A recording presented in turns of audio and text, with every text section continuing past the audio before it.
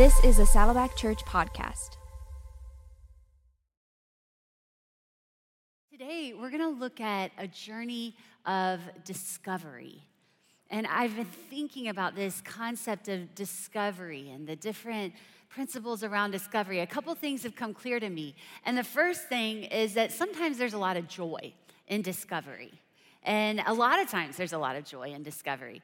Like, for example, this past summer, my father-in-law gave me all these pictures of Andy from his childhood that I had never seen before. I felt like I had discovered Andy all over again. And I was like so excited about it. I was so filled with joy. Or a couple weeks ago, I had lost my brand new pair of sunglasses. I had gotten them for my birthday. You guys, I had never even worn them before. They were literally brand new, and I lost them. And I was so upset. I was looking everywhere for them. I could not find them anywhere. And I do kind of need to let you know I have a thing with sunglasses where I constantly lose them. I constantly break them. One year for Christmas, Andy literally gave me 6 pairs of cheap sunglasses. And he said, hopefully these will last you all year. But I was like, you know what? I am a 42-year-old woman. I am going to get myself a pair of sunglasses. I can handle it.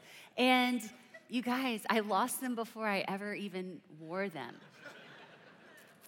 So one day I am searching for these sunglasses, and I look deep up underneath the seat in my minivan. And listen, I don't need you judging me about how dirty my minivan is, okay? There are more important problems in life than how dirty and messy my minivan is. But anyway, I did find them. They were under the seat in my minivan. And I was so excited. I was so filled with joy about this discovery. And I took a picture of myself. You can see the joy on my face. I'm like, babe, I found my sunglasses. And sometimes discoveries bring us joy, but not all discoveries bring us joy. There are some discoveries in life that bring grief to us. And I don't know if this has ever happened in your family, but maybe you thought your 2-year-old was back there taking a nap in his room. But when you went back there, you actually discovered something quite different. He had a Sharpie marker. This happened in our home. When my son Cademan was 2 years old, I have the evidence to show you. And I will tell you that Sharpie doesn't really come out of carpet too well. So not all discoveries bring joy. There are some that bring grief. But a little bit more serious, like you might have discovered something this year that brought you a lot of grief in your life. Like there are people that have discovered that they have cancer, and that is such a hard thing to find out. Maybe you discovered tragically that your spouse was unfaithful to you, and there is grief sometimes when we discover things. Another characteristic of discovery is that sometimes we discover things that we are intentionally searching for. Like this is the case with the Magi that we talked about last week. They were intentionally searching for this King of the Jews. And they found him. They discovered him. But, and I don't know if you've ever heard the name of, I forgot the guy's name, David Livingstone. David Livingstone, he was an explorer and also a missionary in Africa back in the 1800s. But he had this goal in mind. He was like, I am going to discover a path into the interior of Africa. That was his goal. He was like, I'm going to do it or I'm going to die trying. And so he wanted to get all the way from the east coast of Africa where the Indian Ocean is, all the way to the west coast where the Atlantic Ocean is, and it had not been done before. And so he put his mind to it. He was intentionally searching for it, and sure enough, within a couple years, he had discovered the path. Now, that's not how all discoveries work, though. A lot of discoveries are actually things that we just happen upon, that we just stumble into. It happens by accident. That's actually how penicillin was discovered. It was discovered on accident. There's the doctor's name was Alexander Fleming, and he was doing some research about bacteria. But he had gone away for a couple weeks on vacation, and when he came back, he noticed that one of the Petri dishes had gotten contaminated with mold. And so he was about to throw away that Petri dish, but then he looked at it a little bit closer, and he realized that there seemed to be some kind of barrier between the bacteria and the mold. Like the bacteria couldn't cross it, and that's how penicillin was discovered. It was discovered on accident. Now, the reason I point out all these different things about discovery is because I realized today that we are all coming from different places, different stages of life, different places on the spiritual journey. Some of you are coming in here today and your hearts are full of joy, but others of you are coming in and your hearts are full of grief. Some of you are here today because you're intentionally searching for something. Like you're looking for God, you are looking for some answers. Maybe there's some source of pain in your life and you are looking for comfort from that.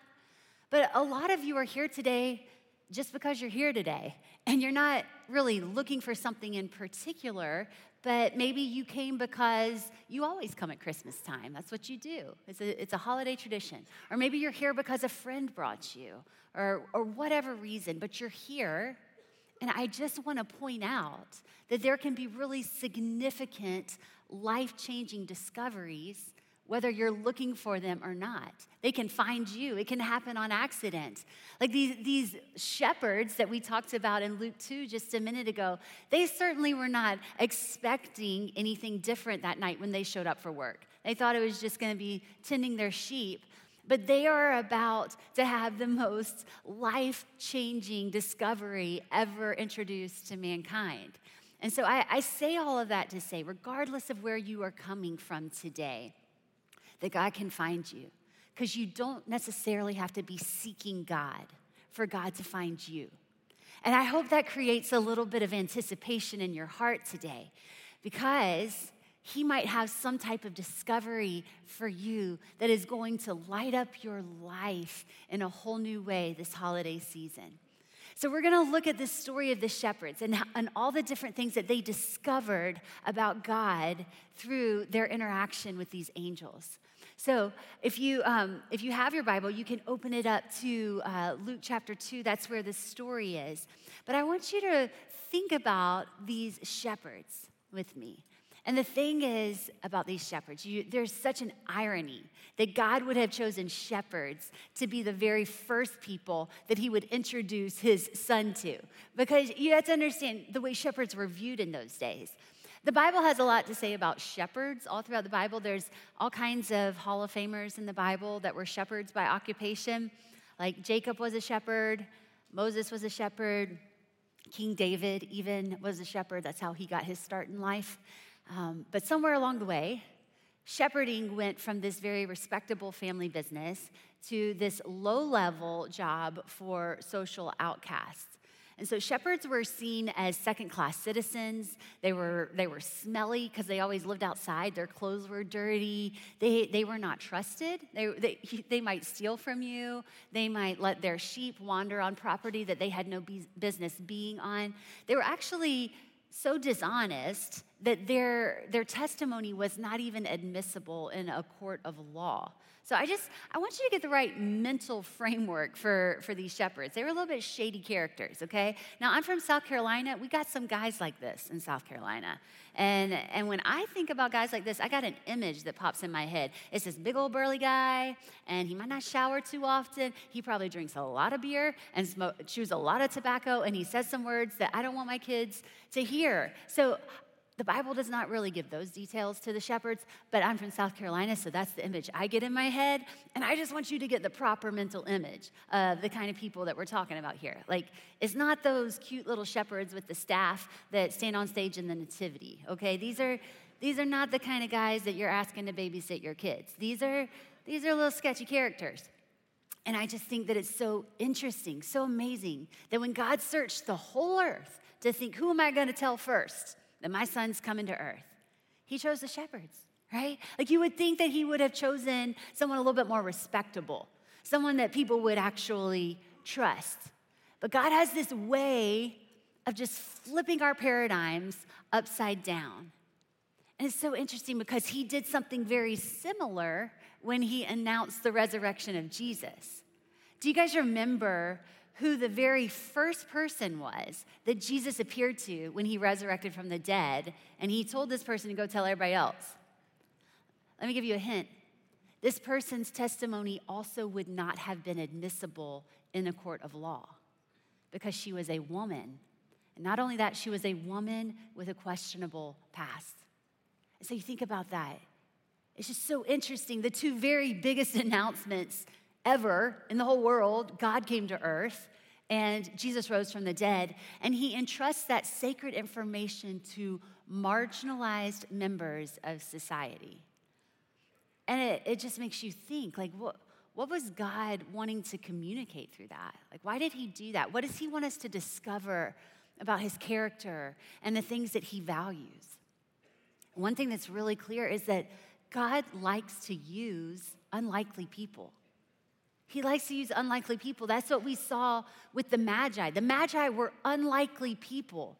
They were so far from God. They were nowhere close to what was going on in Bethlehem. It doesn't make sense that God would use them. They weren't even actually like God seekers per se. That word magi is closely associated with the word magician. They're like astrologers. They like look at the stars and stuff.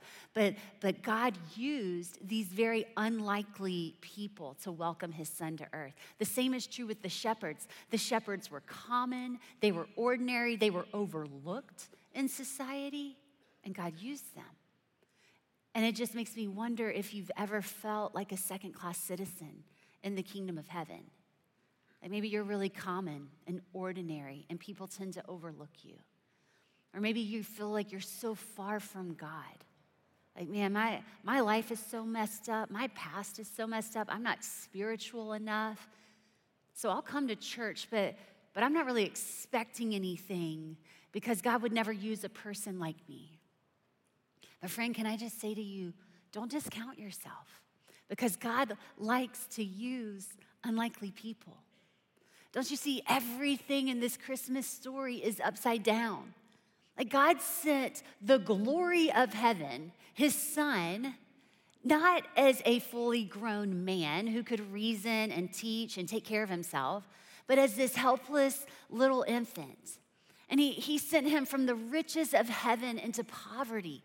This king of all kings, he was not born in a palace surrounded by royalty. That's how we would have written the story. He was born into a stable. He was placed into this dirty animal feeding trough. That's how God wrote the story. He invited both the Magi and the shepherds, both the social elite and the social outcasts to come to this birthday party. Why did he do all of this? It was to show us that he is a different kind of king, and this is a different kind of kingdom. He loves to use unlikely people. We see it all over the Christmas story and all over the Bible. And so I want us to notice that when the shepherds received that news that night from the angels, it's like the angels just burst through the night.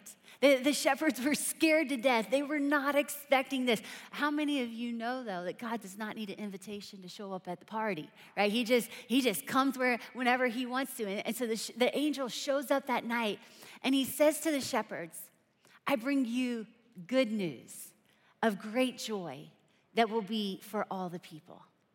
I love that phrase, the good news of great joy for all people.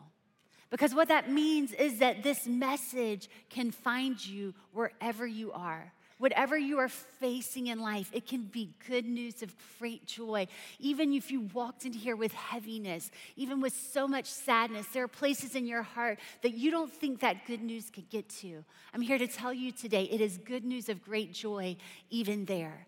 It's good news of great joy if you are well provided for in this season or if you are barely making ends meet. It is good news of great joy if you welcomed in a brand new baby this year or if you are just really grieving the loss of someone that you loved.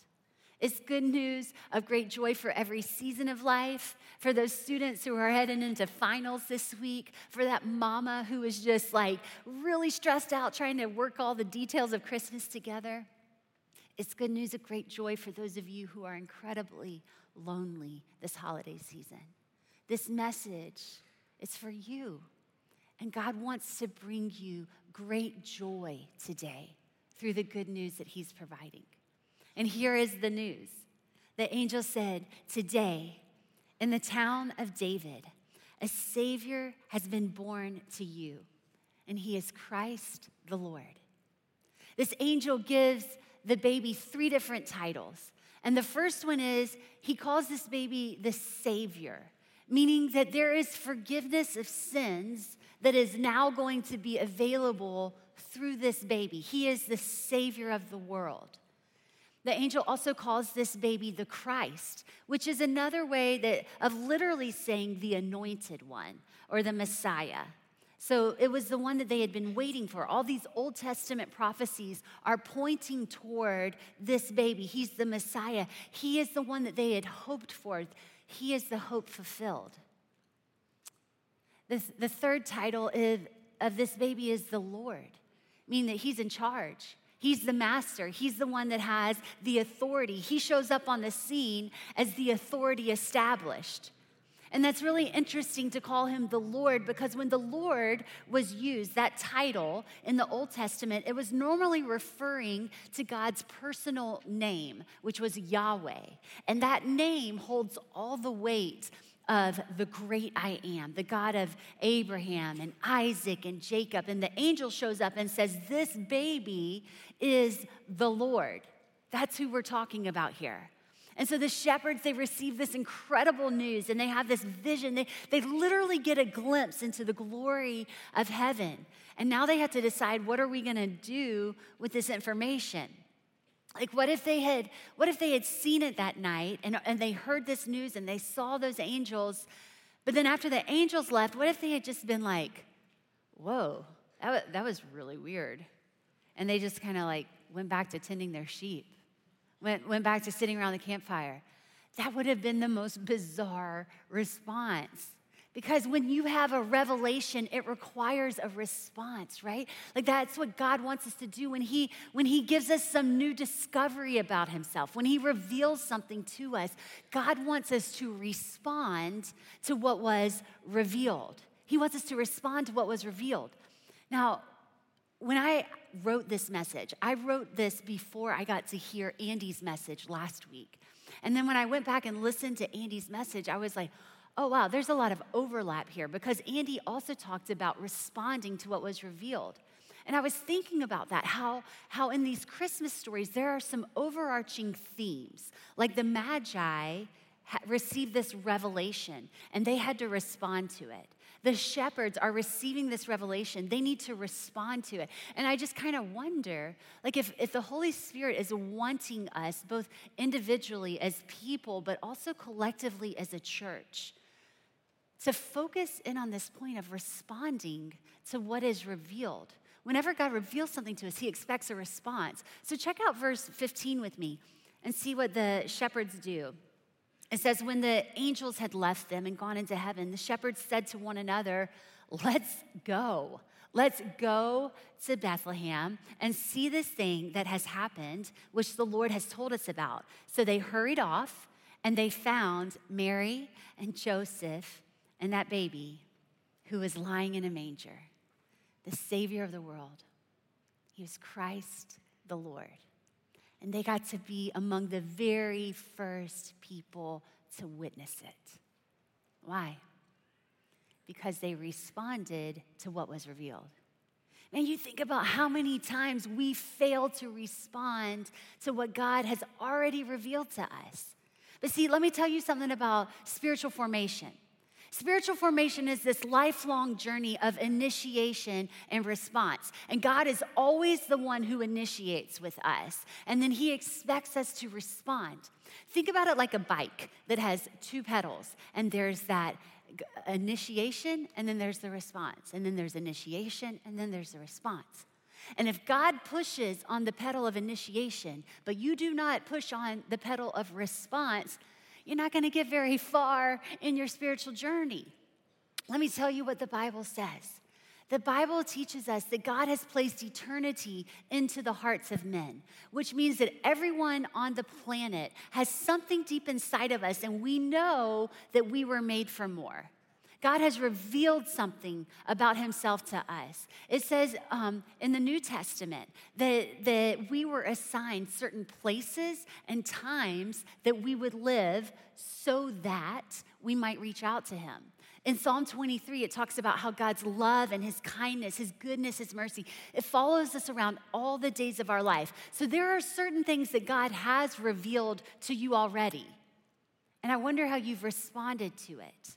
Over in Romans chapter 1, it talks about how even the splendor of creation, it reveals God's divine nature so that we are without excuse.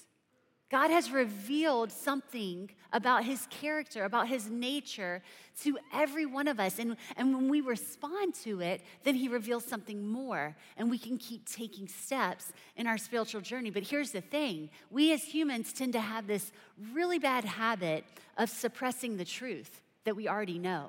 I want to read you a couple verses from the book of Romans. And I'll go ahead and warn you, they're a bit wordy. But I want you to hang with me through these verses because there's something I want you to see. The wrath of God is being revealed from heaven against all the godlessness and wickedness of men who suppress the truth. Underline that phrase, suppress the truth by their wickedness. And then listen to verse 19. It says, since what may be known about God is plain to them because God has made it plain to them. Listen, God has revealed some things. What have we done with it? Listen, friend, I just want to say with the most love and compassion in my heart that this might be the reason that you're feeling stuck spiritually. This might be the reason why you don't feel like you can hear the voice of God in your life anymore because he revealed something to you, but you haven't responded to it yet. Like, what was that thing? I don't know what it was for you. Maybe God told you you should stop sleeping with your boyfriend because it's not his best plan for you. Or maybe there's some type of character issue or integrity issue that God put his finger on and he's like inviting you to change that. Or maybe you've been living with so much like fear and control or even greed around your finances and he's just saying, hey, I want you to trust me here with your finances. I don't know what that area of obedience was for you, but I do know this principle that a revelation requires a response. And so when God has revealed something to you, if you want continued revelation, if you want to get to know God more, if you want fresh revelation in your life, you have to respond to what has already been revealed to you about God. So let's start there by responding to what has been revealed. Now, the second thing I want us to discover about these shepherds and their discoveries and how they respond to these discoveries is found in verse 17. And it says, when they had seen him, when the shepherds had seen Jesus, they spread the word. So everybody underline that phrase, spread the word. They spread the word concerning what had been told them about this child. And all who heard it were amazed at what the shepherds said to them. Isn't it the coolest thing that the shepherds were the ones who got to be the first preachers of the good news? Like it was not John the Baptist who got to first announce that the Messiah is here. It was the shepherds, these big old burly guys with questionable character. They got to see it and be a part of it, and they could not keep it in because some good news is just too good not to share. Whenever we have a fresh discovery about God, man, it compels us to spread the good news. And so that's what I want to invite us to be about this week, is that we could spread the good news. Now, Andy and I had been married for about 8 years when we first got our mattress, our very own mattress. When we first got married, we were heading off to seminary. We were broke. And so there was this missions organization, kind of like a peace center, and they donated a mattress to us. And we were real thankful for it. But let me just tell you, 8 years later, it was not the most comfortable thing. And you kind of had to be strategic about how you laid on the mattress because there were like springs poking through. So it was not super comfortable. So finally we were like, okay, we just got to choke up the money. We got to buy ourselves a mattress. You guys, it was a game changer. I mean, I'm not even kidding you. I loved this mattress. I felt like I had been born again. I'm not even kidding you. I felt like I had gotten a second chance at life. I love this mattress. I was going to tell everybody about this mattress. My friend would be talking to me about something completely different. I would just cut her off mid-sentence and be like, have I told you about my mattress? I mean, it changed my life. I was gonna tell the whole world about my mattress. I became a mattress evangelist because there is just some news that is too good to keep to yourself. And I hope that today we could all agree upon the fact and maybe stack hands on the fact that when God comes to earth, when the Word becomes flesh and makes his dwelling among us, that kind of news is not intended to be kept to ourselves. When God has changed your life, you've got to tell somebody, right? That's right. So let's get the news out there, because let me tell you, friend, there are people that live on your street, and there are people that live in your apartments, and they don't know about this good news. It's like the best news that they never even knew that they needed. It's good news of great joy, and it's for them, and they don't know about it. You have coworkers that they don't know about this good news. But here's the thing. Today, this is Christmas week, and there is never an easier time to have a spiritual conversation with someone than Christmas week. There is never an easier time to invite someone to join you at a beautiful Christmas service here at Saddleback than Christmas week. And so you can send the invite, you can send the text, you can walk across the cul-de-sac or the cubicle and just say, friend, would you come with me? Because here's the thing, it used to be that Easter was our highest attendance service throughout the whole year, but that has shifted. It has become Christmas time because something is happening. Christmas is this enormous holiday, and people associate it with doing something with church, something spiritual. There are so many people in your life that are just one invitation away from coming to Christmas. You could change someone's eternity just by your simple invitation. So the team has made it so easy for you. If you check in with us today, we will email you all these digital ways that you can promote and invite people to come with you. You can send them a text, you can post it on your social media.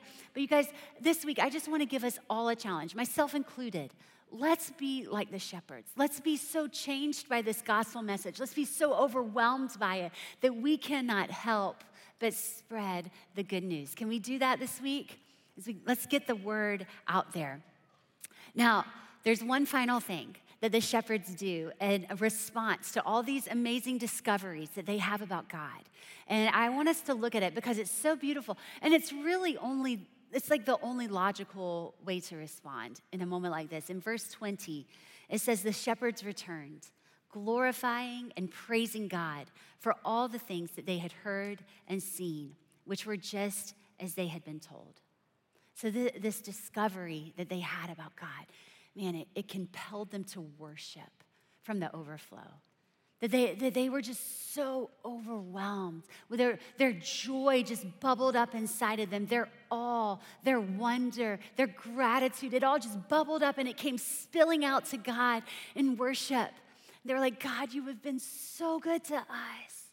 Like, who are we to be written into this sacred story, to be given this sacred news? And they could not keep themselves from worshiping the Lord. These big old burly men with questionable character, they just were lost in worship to a God who had changed their life. There's something so special when I see a man who is just lost in worship. I don't know if you've ever seen this, but just imagine with me, this big old dude, looks like he just came in from a CrossFit gym. Looks like maybe he's ex-military. Maybe he's real like tough looking, covered in tattoos, but he is just lost in worship and his hands are raised and maybe there's tears streaming down his face. And when I see that, it will stop me in my tracks every time. Because when I look at him, I know that God has done something so profound and so beautiful in his life. He has been changed and he cannot help but worship God. You see, these shepherds were changed. That's what discovery does to us. Discovery, it changes us. It transforms us from the inside out. And the shepherds went back to their same old sheep, and they went back to the same old fields, but they were different. Their circumstances had not changed, but they would never be the same themselves because they had encountered the living God. Did you guys notice what the shepherds sang when they came on the scene that night. They just burst through the night. I want us to imagine together what was going on in the heavenly realms in that moment. Because all the angels in heaven, they knew that the time was drawing near. They knew that this plan that had been put in place before time, the time was coming close because Gabriel had been sent to Mary. And so they knew the message had been delivered. And over the last few months, they had been watching Mary's belly grow more and more round. And it was going to be any moment now. And all of heaven was waiting with bated breath to just be a part of this celebration. And I can imagine God was like, not yet, guys. Not yet. He's holding them back. And then he's like, okay, now.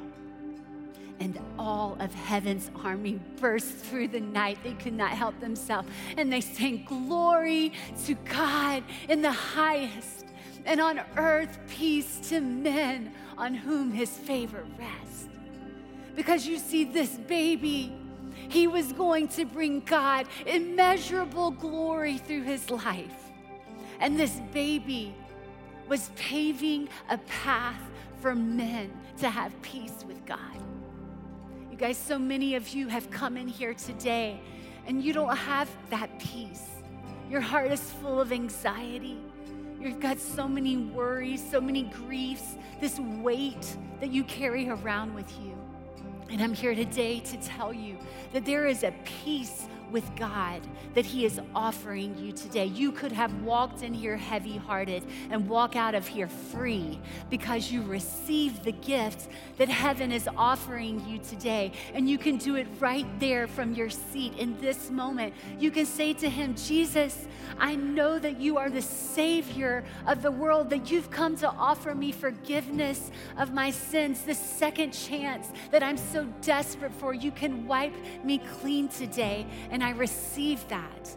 Lord, I know that you are the Christ. You are the one that my hopes are set on, that I've been longing for all this time. Maybe I didn't even know it till this moment, but now I know you are the one that my soul has been waiting for, and I receive you. And I know that you are the Lord. I place you as Lord, as the established authority over my life. You will be my master, and I receive you in this moment. This is the gift of Christmas. This is the gift of heaven for you, friend. Don't miss out on it. Don't walk out of here today without receiving this gift. I want to invite all of us to stand together right now in this moment, because here's what we're going to do. We are going to join up right now with the song of the angels. We are going to sing the song of the shepherds as they worshiped God, and they sang, glory to God in the highest, and on earth peace to men on whom his favor rests. So let's worship together. King Jesus, we lift up your name. You are the one that is worthy to praise. There is no other name in heaven or on earth that is worthy of worship. And so, God, in one voice, we join up together and we say worthy. We say glory. We lift up your name. In the mighty, mighty name of Jesus, we pray. Amen. Thank you for listening to this weekend message from Saddleback Church. If you like this, please consider leaving a rating or review for this podcast. The Saddleback Church Weekend Message Podcast is a part of the Saddleback family of podcasts. Visit saddleback.com/podcasts or search for Saddleback Church in your favorite podcasting app to see more great podcasts from Saddleback. For more weekend message resources, visit saddleback.com/message resources.